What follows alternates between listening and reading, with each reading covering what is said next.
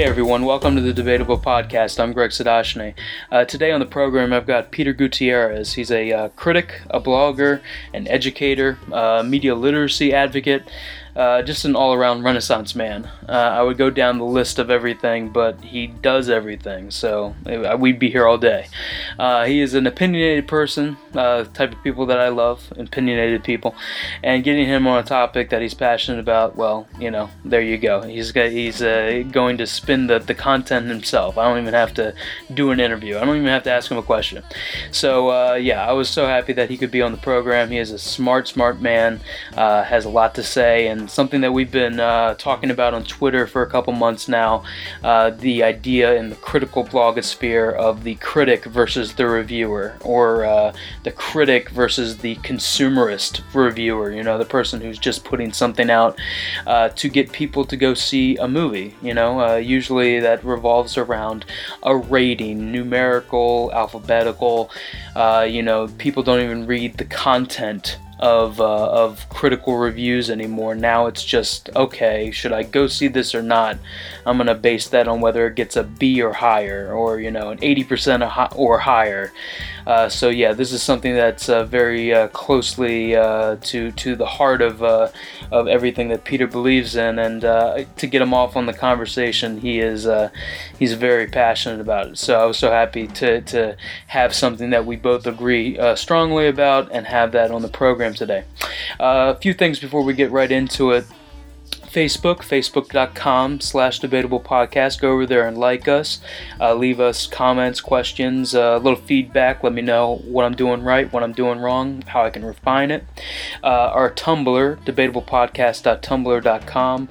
Great destination for streaming and for download, and I use it like a blog, so I update it about 3 or 4 times a week. Go over there, bookmark us, go to that website. And I am at Mr. Greggles on Twitter. So please enjoy Peter Gutierrez.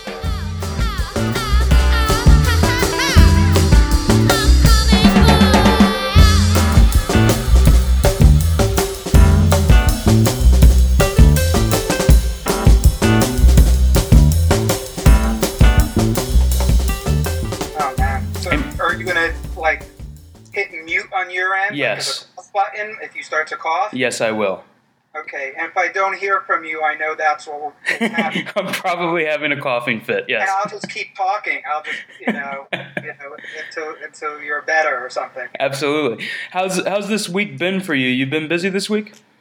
Yeah, pretty busy. Pretty busy. I mean, that is actually just kind of a regular week. I don't know. I never know how to answer that, because I don't know if it's compared to other people or compared to myself or compared to the week before. But yeah, it was busy but good. Not crazy yet. That crazy will start in really when it gets to October, a few weeks from now. Lots of stuff happens. I have a lot of deadlines, and then There's New York Comic-Con, and there's and New York Film Festival, and Halloween in October. So October's always busy for me because there are a lot of things going on that that I'm interested in or that I cover in one way or another. So September is just kind of gearing up for that kind of stuff. So for those who might not know, I just wanted to go down a list of some of your credits. You're a Renaissance man when it comes to the things that you do. I wanted to go down. So you've written for Twitch, Rue Morgue, the Financial Times, Forward Reviews, the School Library Journal, Graphic Novel Reporter. You've done stuff for the New York Times, Film Forward, Tribeca Film. You're a columnist for Screen Education. You're an author for the Teachers College Press. You're an editor at Metro Film, and you're a spokesman for the National Council of Teachers of English. So you're all over the place.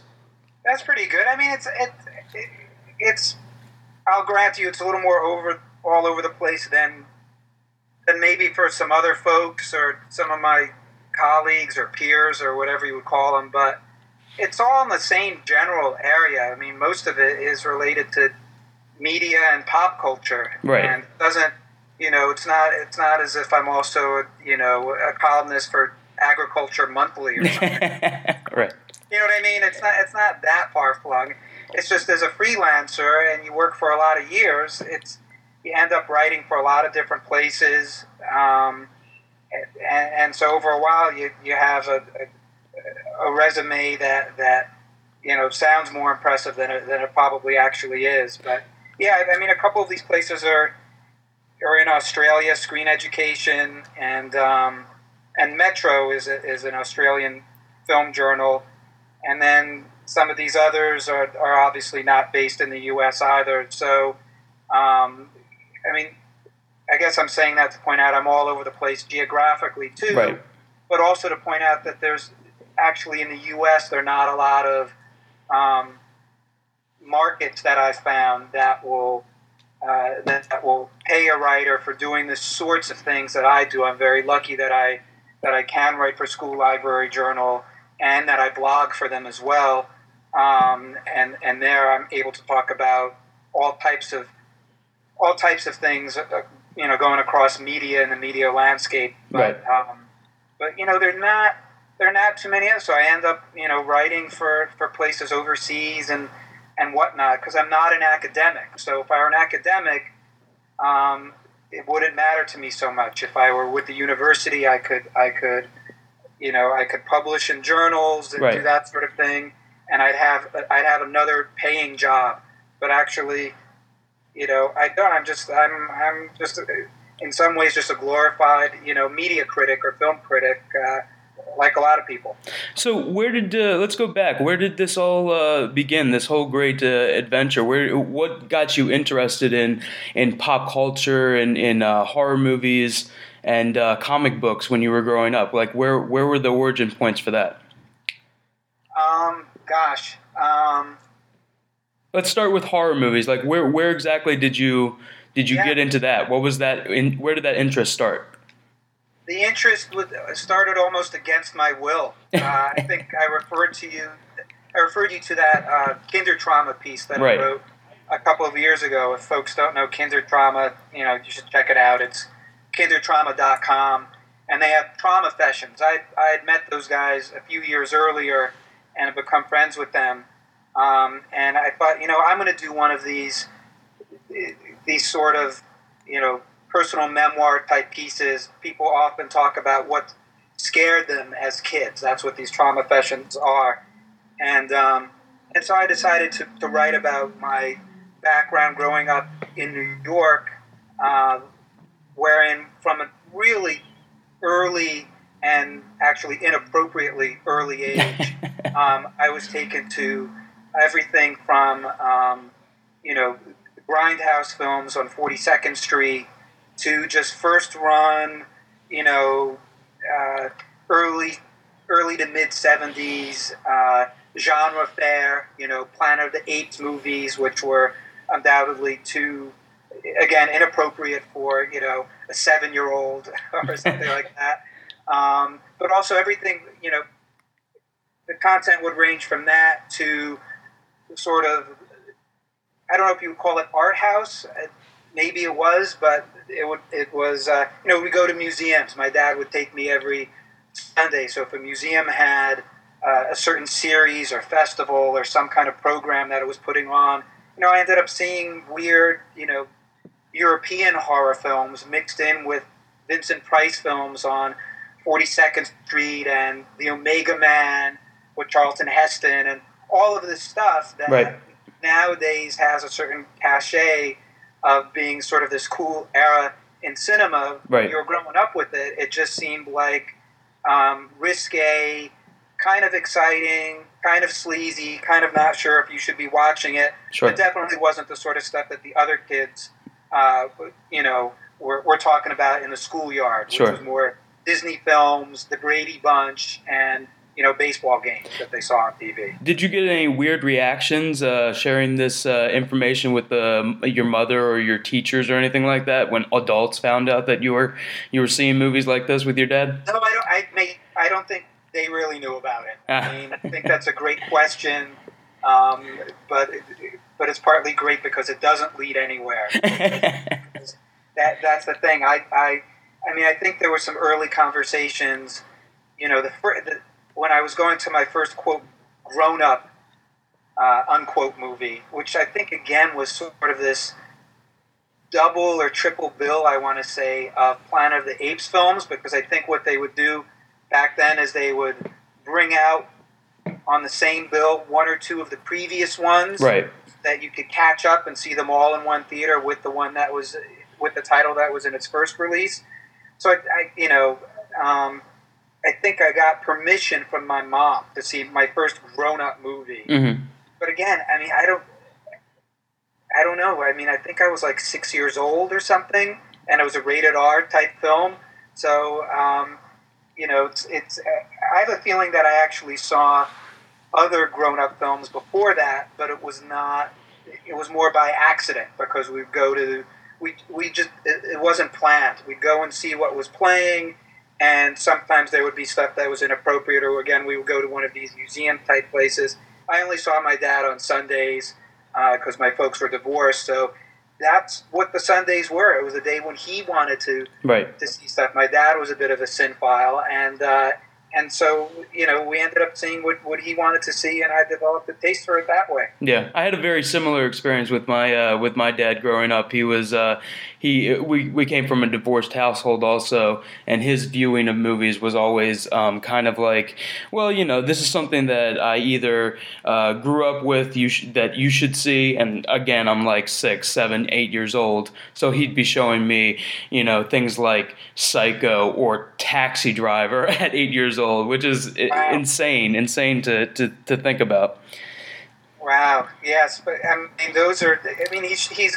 What's interesting is he's at least showing you if you want to call it quality films or even classic films. Yeah. I don't know that an 8-year-old would appreciate.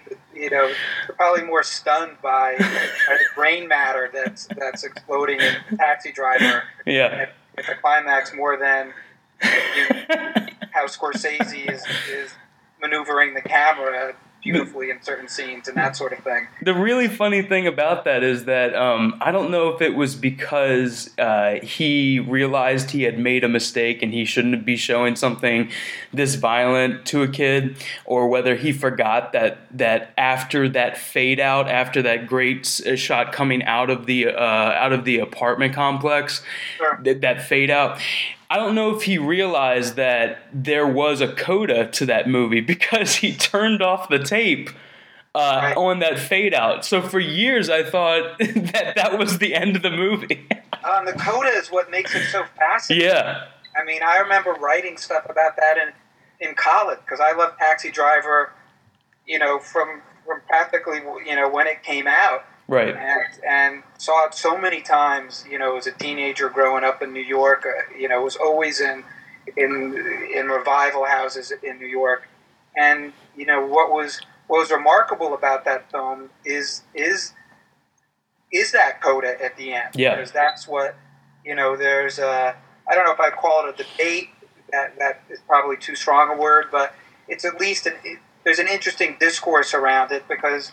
Does that actually exist? Right. In the same way metaphysically as the rest of the narrative? Right. Or is it sort of, whether you want to call it mind screen in his dying moments? Mm-hmm. Right. Or do you want to say that the film has completely imploded into Travis's psychosis? Yep. It's another interpretation, but it belongs to this great period of the so-called incoherent film of the 1970s. Yes.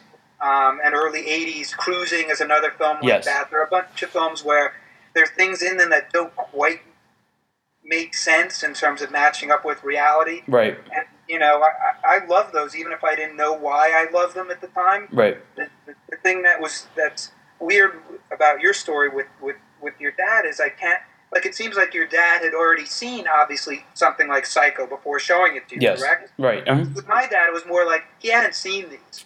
Oh, so it was an experience for both of you.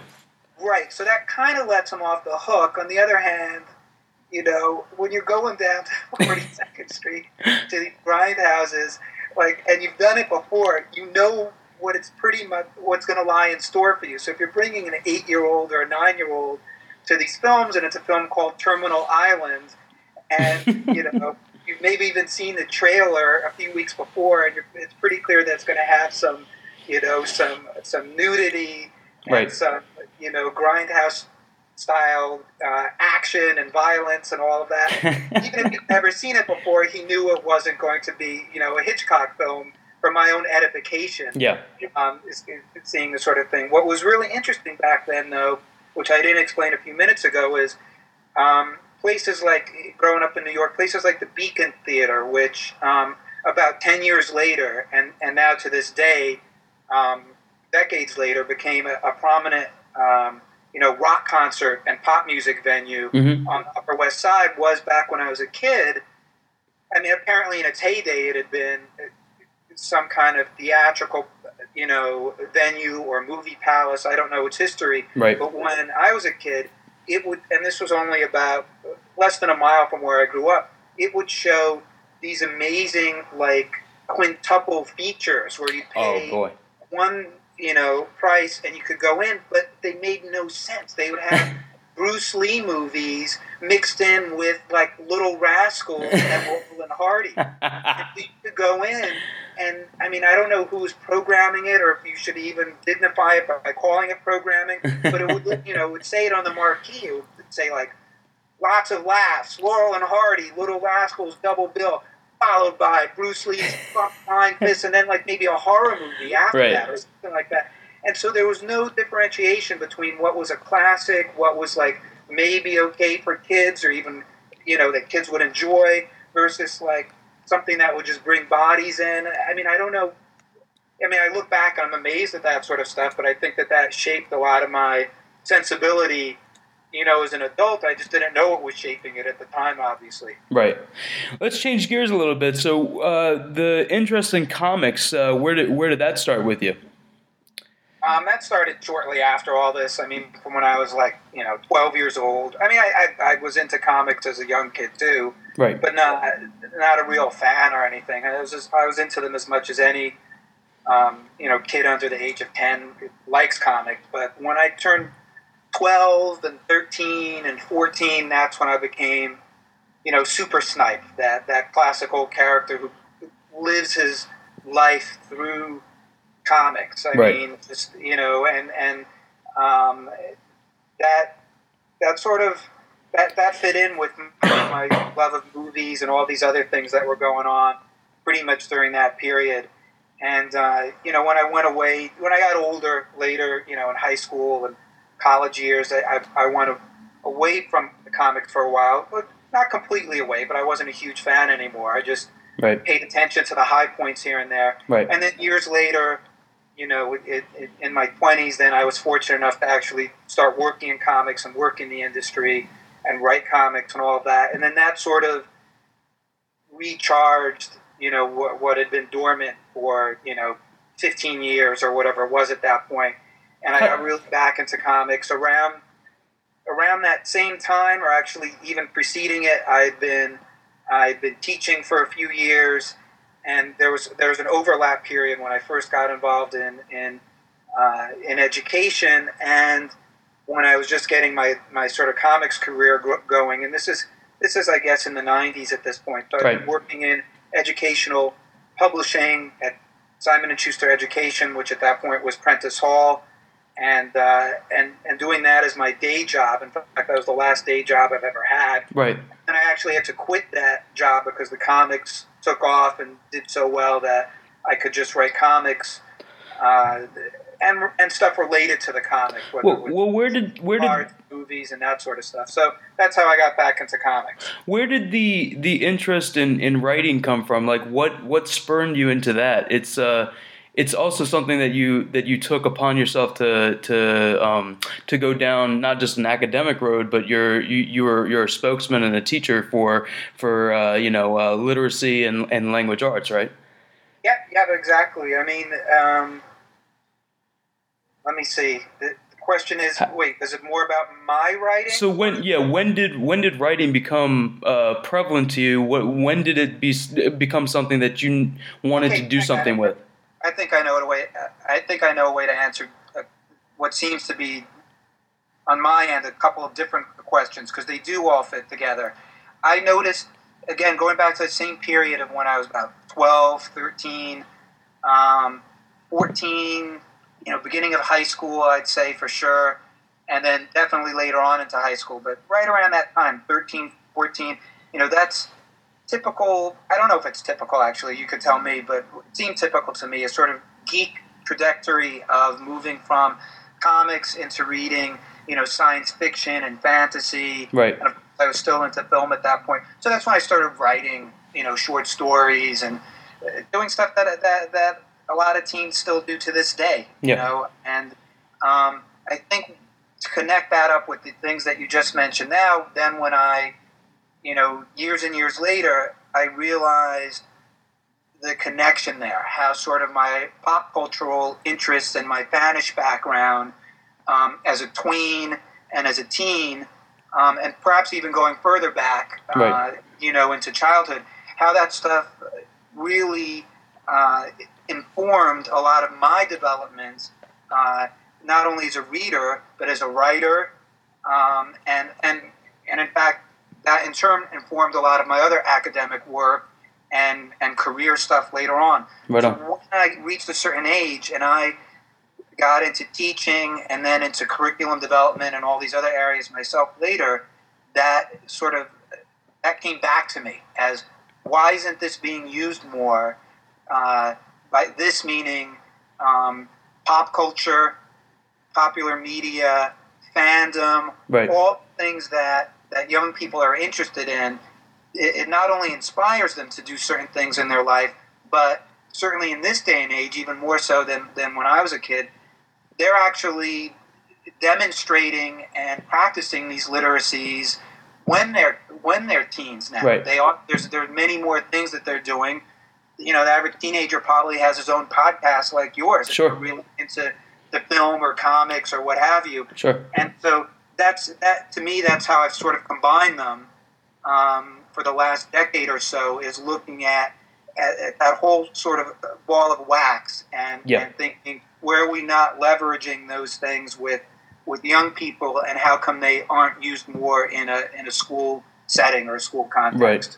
I agree completely. I think it's a great learning tool. I imagine that I had more of an experience with it, like maybe senior year of high school going into college. But whenever I had a teacher that was using pop culture or current media to use it as a learning tool in some way, especially in the writing classes and the acting classes, I always felt more engaged and more motivated. So I agree completely with you.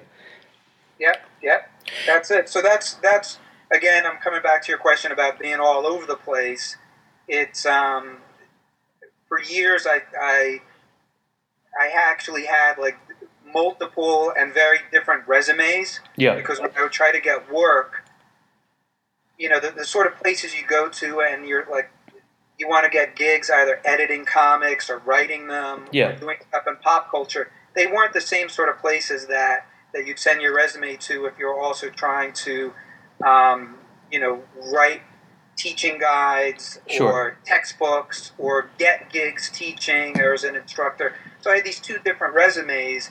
And then only, I'm not even sure when it was. It must have been maybe 2004, something like that, maybe 8 years ago, somewhere in there. Mm-hmm. Like that's when I finally combined that, because before that, I was more of an oddball. It didn't work. Then after that, someone with my background actually became more interesting on some level, because I did see these two slightly different. I don't see them as that different, I guess, is what I'm saying. But to the general public, two slightly different worlds, and then I sort of combine them. So in that sense, what I'd been doing before that in terms of teaching film to kids and teaching them media and doing these sort of things, that I suddenly realized, well, I'm part of this whole movement, even though I didn't realize it, that's geared towards media literacy. Right.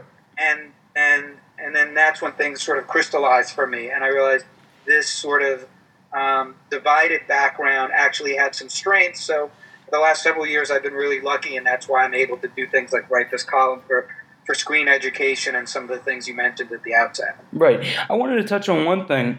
When did you? How did you get into writing Sly, the comic book that you were on? What was that in the early '90s? Yeah, early to mid. Yep. I mean, it was mid by the time it started coming out, and it was in it. You know, I did this for several years. I guess it started in the early '90s. Like I'm thinking maybe '93. Didn't come out till '94. Right. And kept me busy all the way to pretty much the end of the decade. And then I spent a few years actually working on movie project based on the comic stuff and related comic booky and genre type stuff. But none of these movies got made. So I know I'm digressing from your original question. but I mean, that's partly how I then got back into writing nonfiction and doing some other things and writing books and so forth, because this experience of moving from comics and into movies that never got made was great to get paid for doing that stuff, but there was a level of dissatisfaction after a while because no one could ever see my work. I mean, the nice thing about the comics is that people did see my work. It was the way it started was very accidental, very serendipitous. This fellow, who's fairly well known, or at least has been at different points in his career, Billy Tucci and I were friends. Right. I used to be a storyteller in New York. I used to perform sort of these almost like stand-up type stories and routines in different New York nightclubs and coffee houses and so forth. And this was again back in the '90s, that sort of thing. And so I invited Mr. Tucci to one of these gigs, and afterwards he said, "Well, I'm trying to get this comic book off the ground. I actually have the entire first issue drawn. It's this comic book called She, but I'd like you to help me script it. I mean, in a sense, it's scripted already because the whole thing is drawn, but I'd like you to write the dialogue. You're more of a wordsmith than I am. That way I can focus on the artwork." Right. I said, "Sure, I'll try that." And then it took off and ended up being one of the most popular comics in the U.S. for the first, at least for the first couple of years that it was in business. And that was nice for me. I got to meet a lot of amazing creators, and I got to even meet once in a while some of these folks who've been my childhood idols, from back. Oh, yeah.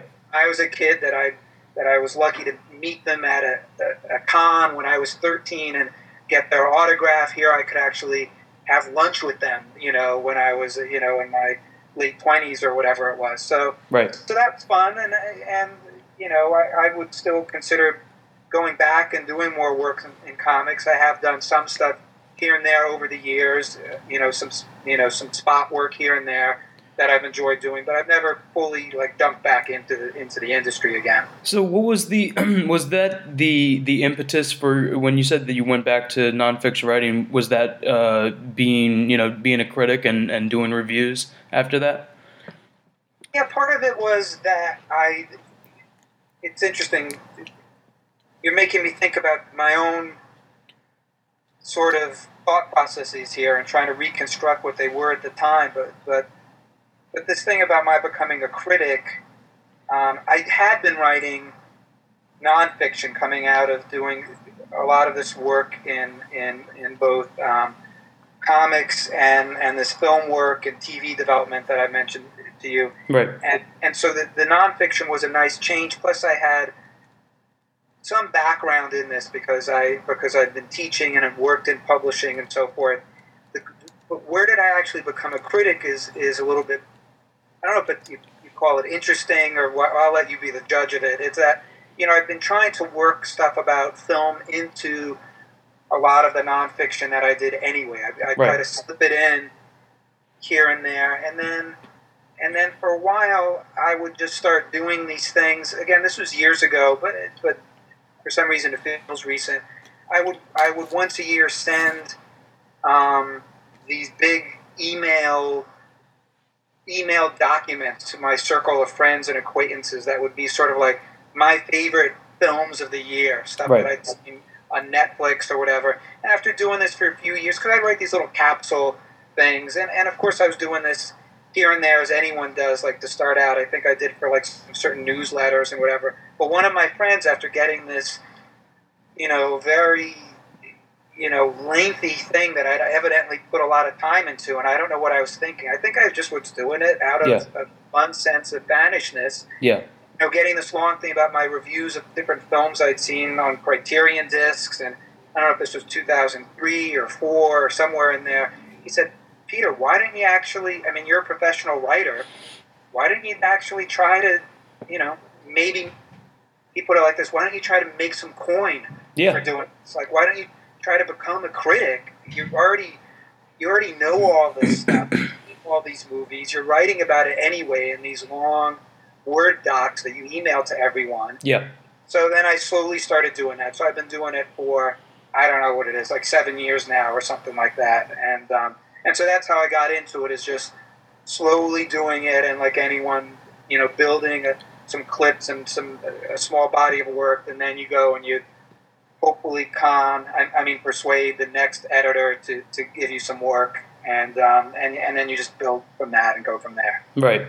We've been talking about it a little bit on Twitter, back and forth, about this opinion that you have, that I share the opinion of the major differences between being a critic and a blogger, that they are not the same thing, especially in the online universe. Can you speak a little bit about that? Can I clarify? Because I'm not saying the distinction you just made now is not valuable or is incorrect, but the distinction that I usually try to make is between a critic and a reviewer. Okay. Not necessarily a blogger, because some of the bloggers out there are actually, the most impressive critic that I know. Right.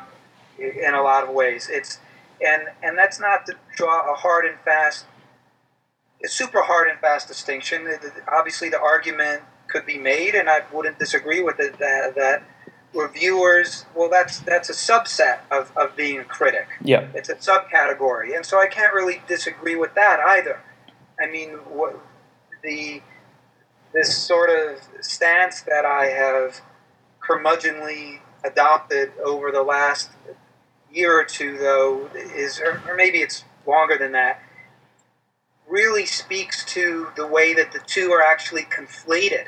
In other words, I'm making this perhaps exaggerated claim to tease the two apart, the critic on one hand and the reviewer on the other hand, that doesn't actually map to anything either real or anything theoretical. Sure. I'm doing it simply as an exercise to counterbalance what I am characterizing as an unhelpful cultural conflation of the two terms, so that there seems to be an equal sign between them, not only in the minds of the public, which has been true for quite a long time. I don't know if it's, it predates Siskel and Ebert, but it probably does. Right. But certainly holds sway in today's world.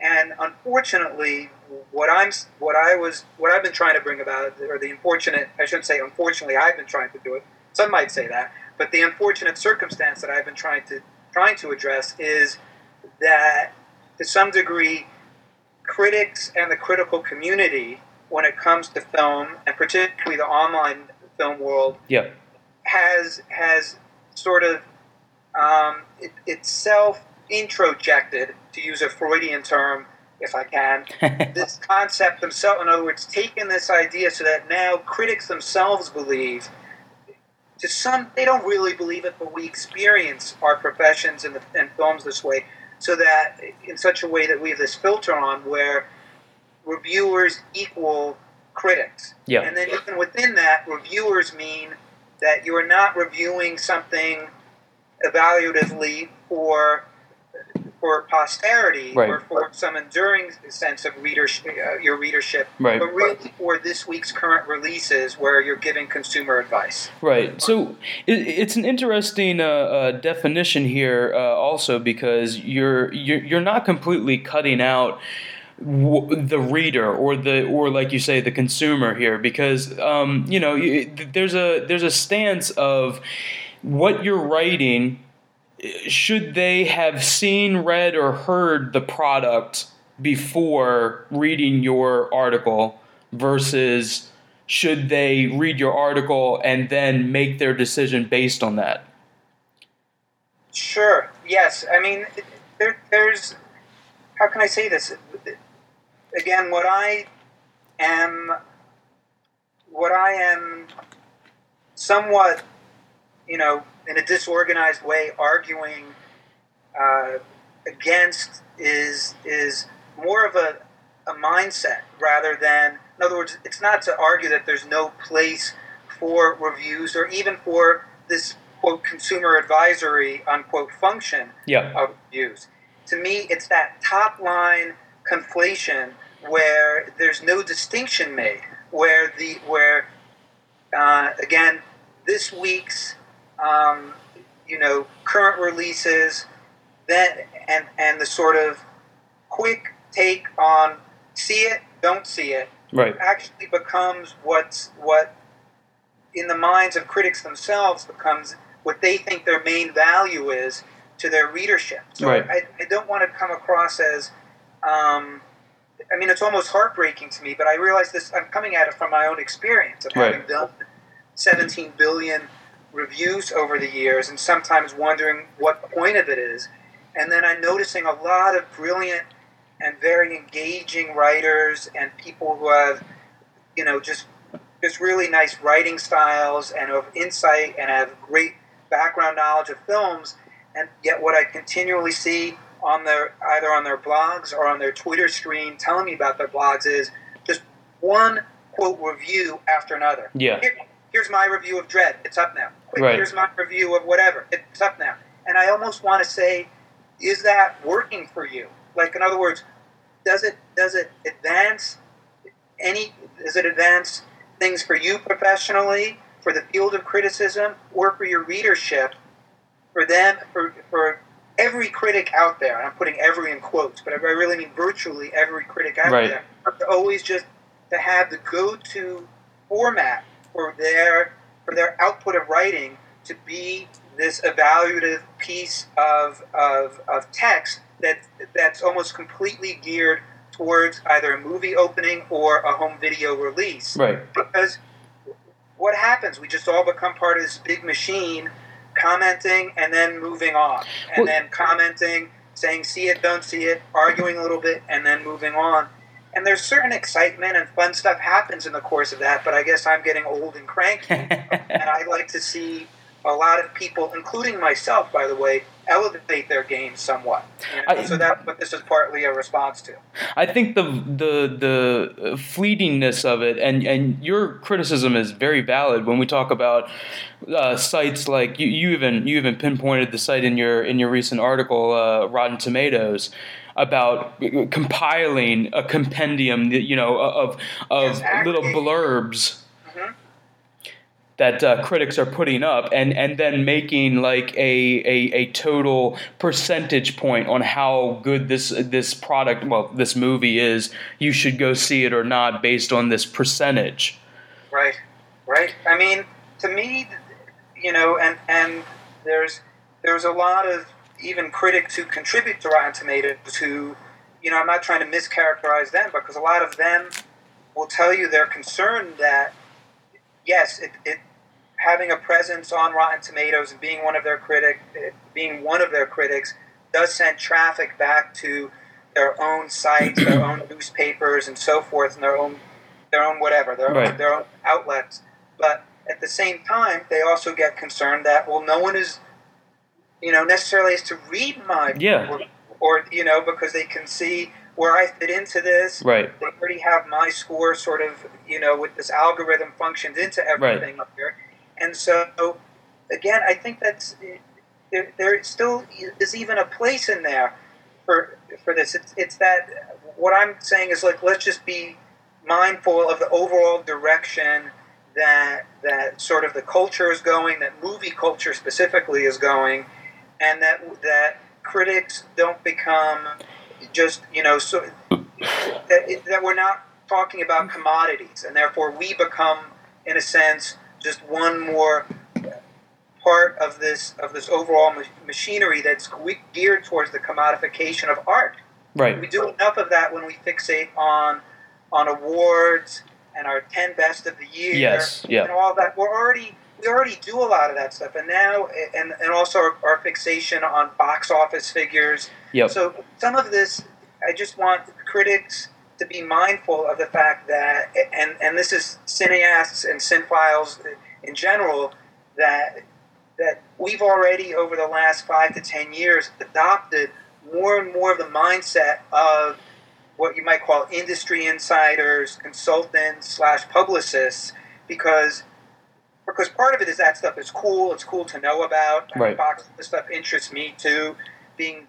Predicting awards is kind of fun and all that, and certainly readers like that. Sure. But at the same time, criticism and film journalism in general has become a kind of stepchild to those sorts of things, rather than talking about film as art, if I can be forgiven for sounding too, rarefied and snooty about that. Sure.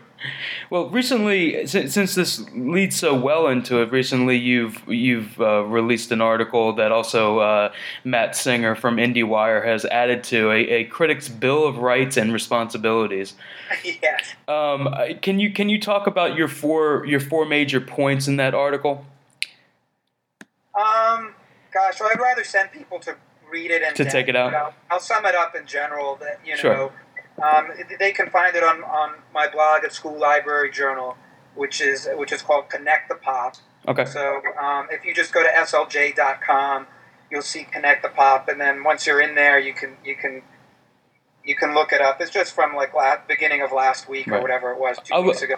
I'll link it on the show notes also. Yeah, and you can also find anything I've tagged on criticism or critical thinking, but criticism especially. I got a lot of things over there over the last 6 months about writing criticism, reading criticism, if this is at all interesting to folks. But basically, I was trying to give, again, in this context of secondary education, mostly of grade 6 through 12 in the U.S., but possibly younger as well. Really, and Matt Singer took that a step, several steps farther, right, and applied it to critics in general, which is fine with me. I mean, that's where I was coming from, and from my background as a critic. Right. But I was really just trying to say, let's teach kids that they don't have to pledge allegiance to the supremacy of their own opinion, right, as being something which is somehow stands above all else, and the second they commit it to paper or to a blog or what have you, it's then written in stone.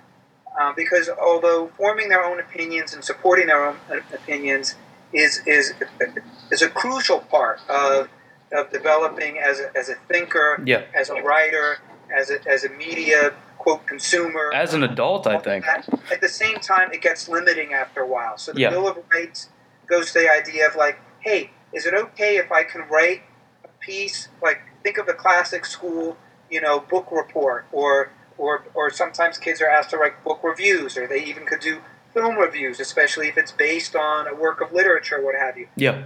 To sort of give teachers permission to both assign and for students to respond to assignments in such a way that they don't necessarily have to be telling others, I liked it and here's why, and so therefore you should like it as well. Right. Which is part of this consumer advisory mentality. In other words, you have this classic T-chart in your mind, all the pros on one side, some cons on the other side, and basically your job as a quote reviewer or critic is to just tell people, well, the cons outweigh the pros, or the pros outweigh the cons, therefore this either gets a green light, a red light, or in the famous, Roger Ebert formulation, a thumbs up or a thumbs down, or any of these other binaries. See it, don't see it, I liked it, I didn't like it. Or to come back to Rotten Tomatoes, which and Metacritic and these sorts of things, all it's doing is taking that overall approach to criticism and laying it out on a more nuanced grid where the scores are all, Rotten Tomatoes, the scores are all the way up to 100, but it's similarly reductive in that, and this comes back to the Bill of Rights, forgive me, I'm working back to that, but the idea of can't I please just write something that, yes, does talk about whatever movie it is out there, whether it's Diary of a Wimpy Kid movie, or The Possession, or Dark Knight, or something like that, and not just be someone else commenting on whether it's good, bad, or in the middle, or indifferent, but actually write a piece of criticism that discusses it within some other context, so that kids could write about The Dark Knight and not write a movie review of it, but actually perhaps compare it to other superhero films, or compare it to dark depictions of Batman in comic books. Right. Just something very basic. There's something that starts the article that I find very interesting now that we've been talking about critics and reviewers, and it seems like a lot of people won't have a problem with a review of a movie, but as soon as you bring up the word criticism or a critique, or he is a critic, that there is a negative connotation to it, that you are destroying something or you're picking it apart. And you said this thing, at the beginning of your article about how people don't like critics too much. Yes, I mean, I think that's part of trying to this effort of mine to sort of rehabilitate the idea of criticism, not so much where criticism is still being practiced at a high level and appreciated and very vibrant and so forth.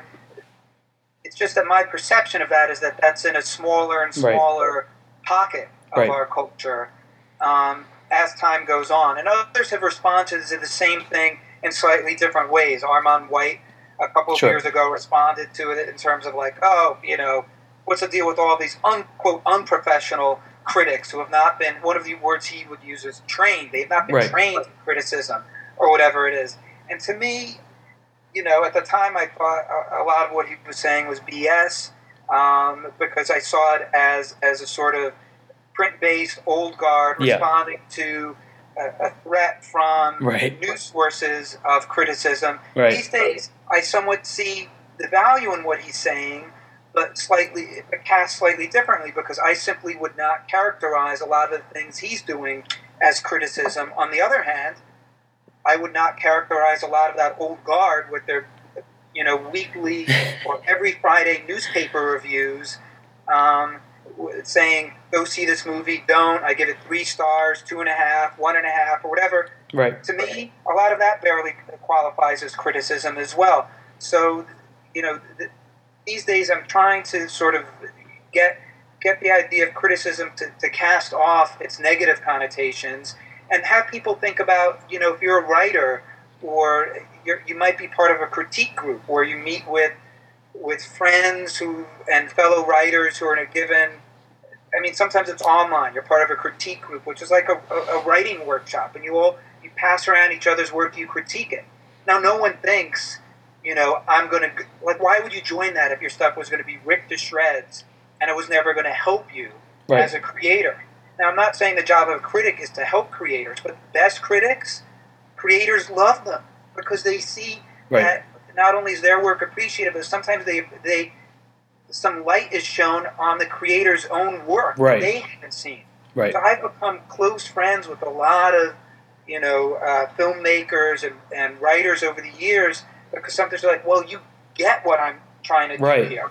And so that I want to see a little bit more of that as a flavor of criticism in the public's mind, because instead it just comes across as people carping about, their opinions. And these days it's like, well, more than ever, well, why does your opinion matter more than mine? And I think one of the ways people can show why their opinion matters if they actually write things or broadcast things that aren't based on their opinions at all. In other words, show your insight into the medium, and therefore I'll actually value your opinions more when it comes time for you just, when you're clearly just being evaluative about something.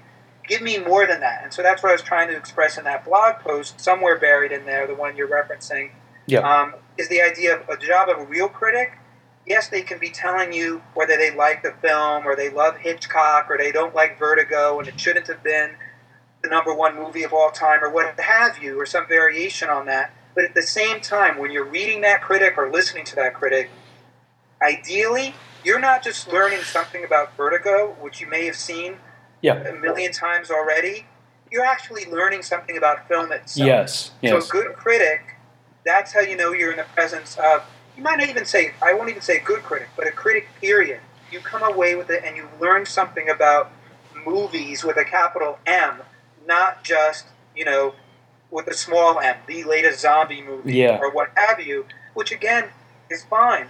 But I'd love it if because that's the stuff that gets me going, is when I get these insights from reading other folks. Unfortunately, I wish I had more time, and I wish the market paid people to write things like that more, so there was more of that out there rather than just, these constant, quick takes on movies and whether you should see them or not see them. So there's really no point in asking you for a 8-word review, quick picks at the end of this, huh? A quick picks, would it be like current releases? Or? Yeah. I meant simply as you're going on about the importance of the review and not doing little blurbs. Here's my thing. Let me pull back here a little bit. Yeah, because obviously I've stopped doing. I shouldn't say stop, but I've pulled back a lot on doing reviews for the last few months, partly because of everything we're saying, and partly, a lot of this is personal, I have to express. But part of it is I got disgusted sort of with my own opinions after a while. Oh, really? As weird as that sounds, but got tired of listening to myself tell people to, whether I liked or didn't like something. Part of it is I wanted to write other things. I got sick of my own opinions, so I backed away from that. But that said, I'm not above, and I will do a top 10 list at the end of this year. One of the the local newspaper that I write that also has an online component here in New Jersey. Right. Pay me to write this list every year, and so I'll do that, and I might do it as part of some of these other sites that I'm part of. But here's the key thing, Greg. When I do these lists, maybe this will help, and so maybe I can do some quick picks, although nothing is bringing to mind right now with that, so maybe I shouldn't do them. But when I do these sort of picks or whatever, the distinction that I make is I don't use the word best. Yes. Or top, or right. I use the word my favorite. Yes, right. I'll say, these are my favorite films of the year, because to me, that this comes back to this idea of the critics quasi arrogant, because a lot of these critics, when you probe a little bit deeper, and I used to do this when I was younger and I was just starting out. Part of it was I was a little bit naive. It was naivete mixed with outsider arrogance, I guess, at the same time. Sure. Because I would send emails to some of these folks and I'd say, "Hey, I've seen your best year films of the year. Does this include, like you said, it's called best films of the year? Are you including, foreign films?" And they'd be like, "No." "Are you including films that just didn't have a theatrical run because they didn't get a distributor, right, or great at film festivals and went right on to either home video or on demand or whatever?" Or like you said, even movies that don't appeal to to you, that appeal to different audiences. Right, but in other words, they're putting this filter on, or this premise on. These are the best, so they're appointing themselves. But when you dig a little deeper, they actually, who can say it's the best? Have you actually seen? Yeah. Even of all the Hollywood and indie mainstream releases, very few people have seen all of those. And some of them you see in theaters, and some of them, I catch up on them because I get some screeners at the end of the year, so I can vote on them as part of the Online Film Critics Society. But are those experiences analogous? Exactly. So to me, this whole thing, there's so many things involved that there's a lot of presumption involved in saying, well, these are the best, and I'm going to defend them. And if you could take that off, you could reduce that level of presumption a lot if you just said, hey, these are my favorites. These are the ones I really like, because favorites also can change over the time. Yeah, absolutely. And like, well, this is no longer so much my favorite. But when you come out with these lists and you give awards and you do all that, that's it. You move on. No one ever knows later on, after you put this film and then you read this in your top 10 and then you saw something else from the same year and mentally you replaced it. Where does that show up online? Yeah. It doesn't show up anywhere. It says it's already reified as, oh, this was one of the best and some other things weren't. Right. To me, it's a little bogus. You're speaking exactly to me. I wrote an article, a blog post not too long ago when the Sight and Sound poll came out, and really that was the crux of my feeling too. That the word best or greatest being applied to something that really is subjective and opinionated, and it's like water, it flows and changes. So I put up this top 10 list of my own, and I called it my favorite movies of this moment, because I'm sure the next day or the next hour it's going to change somewhat. There you go. That's been more of my approach. I don't know if it's playing safe or being too precious or whatever, but to just counter that for a second, to play not devil's advocate, but to show an exception to that. That's why I put a lot more stock in things like film festival awards, because in festival awards you're dealing with a discrete and well-defined group of films. It's not every film in the year or every film ever made in Japan or whatever these best of lists are. Every, action movie ever made or every, whatever, all of these sort of, top 10 lists and top 100 lists and all of this stuff. It's like, well, what films did they screen? Okay. Who was on the jury? Right. What was that, here's what the audience voted for. And then those same films go and compete in other festivals, and they're mixed in with some others. And to me, if you want to have a competitive aspect to things, I'm not against that. I'm not trying to be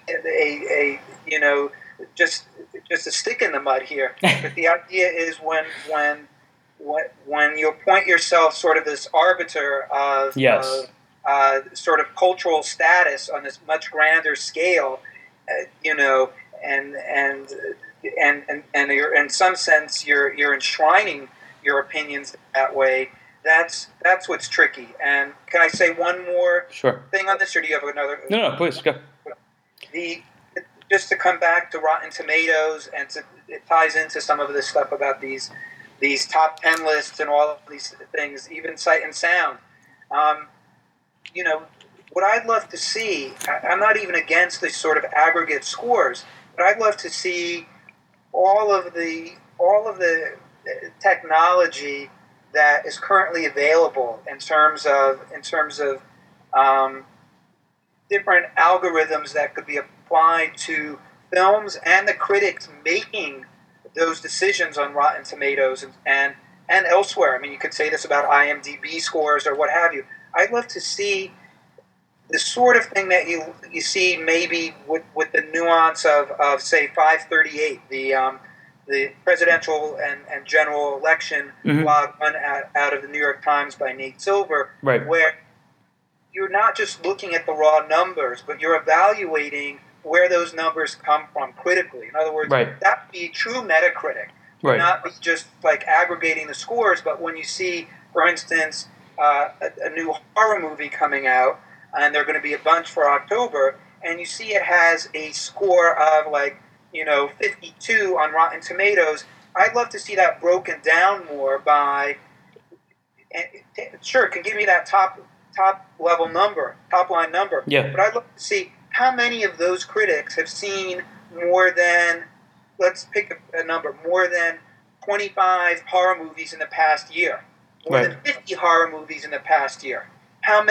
What's their average score for horror movies for that genre? In other words, if they never give horror movies over a 60, or which I think is the passing grade, or is it 70? I can't remember. Yeah, it's something like 70 or something. You've only given one horror movie that ever. Wouldn't you want to know those sort of behind the scenes statistics?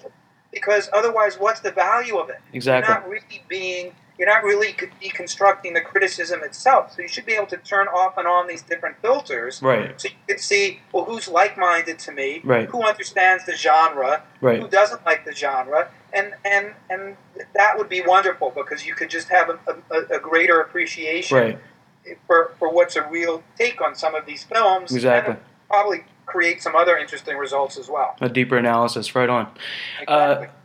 Just wrapping up here. So I read the article that you did about the Avengers earlier this year, where you took your son to see it for the second time. You had already seen it, right? Is your experience with your son similar at all as with your dad? Are you showing him things that you enjoy that maybe he's not the age for, or are you just That's a great question. I mean, when he was a baby, like the first movie we took him to was like Final Destination. But he was a baby. So right. He slept through it in his little, car carrier down on the floor of the movie theater. So he could go out, his parents, and see a movie without having a babysitter. But generally, he does not get exposed to that stuff. I try to, Doctor Who stuff is kind of creepy. So yeah. That as it gets, in terms of some of these things. Last night he made some comments about wanting to see Kill Bill, and I was like, I tried not to show my alarm too much, but I did. And so I part of it comes back to my background in media literacy. I think that I don't know how much my dad did of this. I think he did some. I have some memories, but part of it is, I'd rather watch some of those things with him. Yeah. Whether it's Kill Bill or Night of the Living Dead or something like this, or even the ones you mentioned, Psycho, yeah, and this sort of thing. Because I've shown him Hitchcock films. Right. What I'd like to do, but the milder ones, North by Northwest and what have you. But what I'd like to do is, you're not going to do this across the board, but I'd like to be there co-viewing, it's called, right? Yeah. Co-viewing some of these things with him, because then there can be a dialogue, whether it's how the movie is going, hitting the pause button afterwards, or if it's too much for him, we could stop watching it. He's not going to do that with a friend. He's just going to watch it all the way through. So part of it is like, I like it, just not so much to the degree my dad did necessarily, but I think there's an importance to showing kids, some of this content, even a little bit before you think they might be ready for it, because then you can help them sort of with that transition. Yeah. Because like with anything, they're going to go and do it by themselves. You're going to give a kid their first little sip of wine, or do you want them doing it behind the schoolyard when they're, drinking beers when they're 17 and sneaking away from you and doing it? Because they'll do it anyway, right? Right. Exactly. Yeah. You're getting them. You're doing that thing of dipping their toes into the water without throwing them in and telling them to swim for dear life. Right. Right on. Hey, Peter, thank you so much for the hour you've given me. Well, thank you. I mean, I know I blabbed away. I didn't give you any quick picks. No, it was a joke. It was a joke. Yeah, I mean, it's bad because I'm even thinking, what if I, it just makes me seem like more of this guy who doesn't even, doesn't even like movies or doesn't like saying he likes them. I do. There have been a lot this year, but it's really across the board. I was starting to draw up my list of my favorite ones this year, and we'll see how it flies with the newspaper, because I'm realizing so many of them are just weird, foreign thrillers and stuff like that, and very few of them are mainstream films. But we'll see. I'm optimistic. I'll go into the fall and I'll be excited about movies despite all of my, well, you're doom and gloom. Your career certainly speaks for itself. So when you talk about your heartfelt, hard-won opinions about things, people can't ignore that. That's something that comes with the ups and downs of just life as a critic, I'm sure. Yep. I guess you're right. Well, thank you so much, Greg. I appreciate this. Cool. Have a very good day, sir. Something's changing, tides shifting again. Going to come to your room. Don't you be wiggling away from me, boy,